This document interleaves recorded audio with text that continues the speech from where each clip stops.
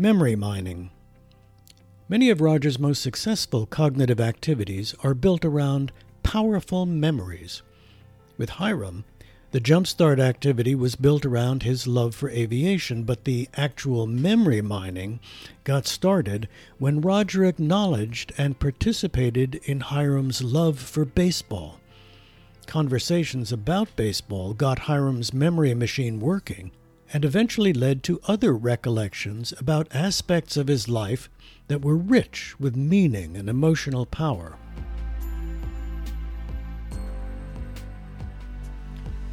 Every conversation or interaction you have with a resident can be an opportunity for memory mining. Often a casual remark or a well-placed question will trigger a memory of the resident's past life. Encourage them to elaborate and tell a story about the memory. Often these recollections reveal aspects of their lives and their personalities that you knew nothing about. Record what you have learned through your memory mining. Perhaps keep a file on each resident where you collect important bits of information about their lives. What are their likes and dislikes? Record anecdotes that reveal significant events in their lives. You're looking for memories that trigger their passion. What recollections really evoke an emotional response? What are they talking about when their eyes light up and their voices tremble with excitement? These little tidbits of telling information are the clues you are looking for.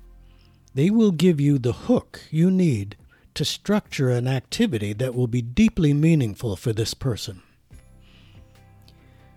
Roger often uses questions that begin with something like, "What was your first?" and then fill in the blank. He uses that to do his memory mining. So, for example, what was your first telephone number? Or what was your first car? What was the first car that you owned? What was the first plane ride you ever took? Roger used this technique with Hiram by asking, "Who is the most famous person you have ever seen?" Roger has a grab bag of group exercises that he can pull out and use on the spur of the moment. Sometimes these questions lead to full-blown reminiscences and activities. At other times, they serve as an effective, quote, brain break, a diverting change of pace that refreshes the mind.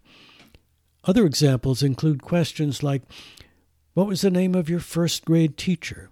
How did you get to school when you were a child?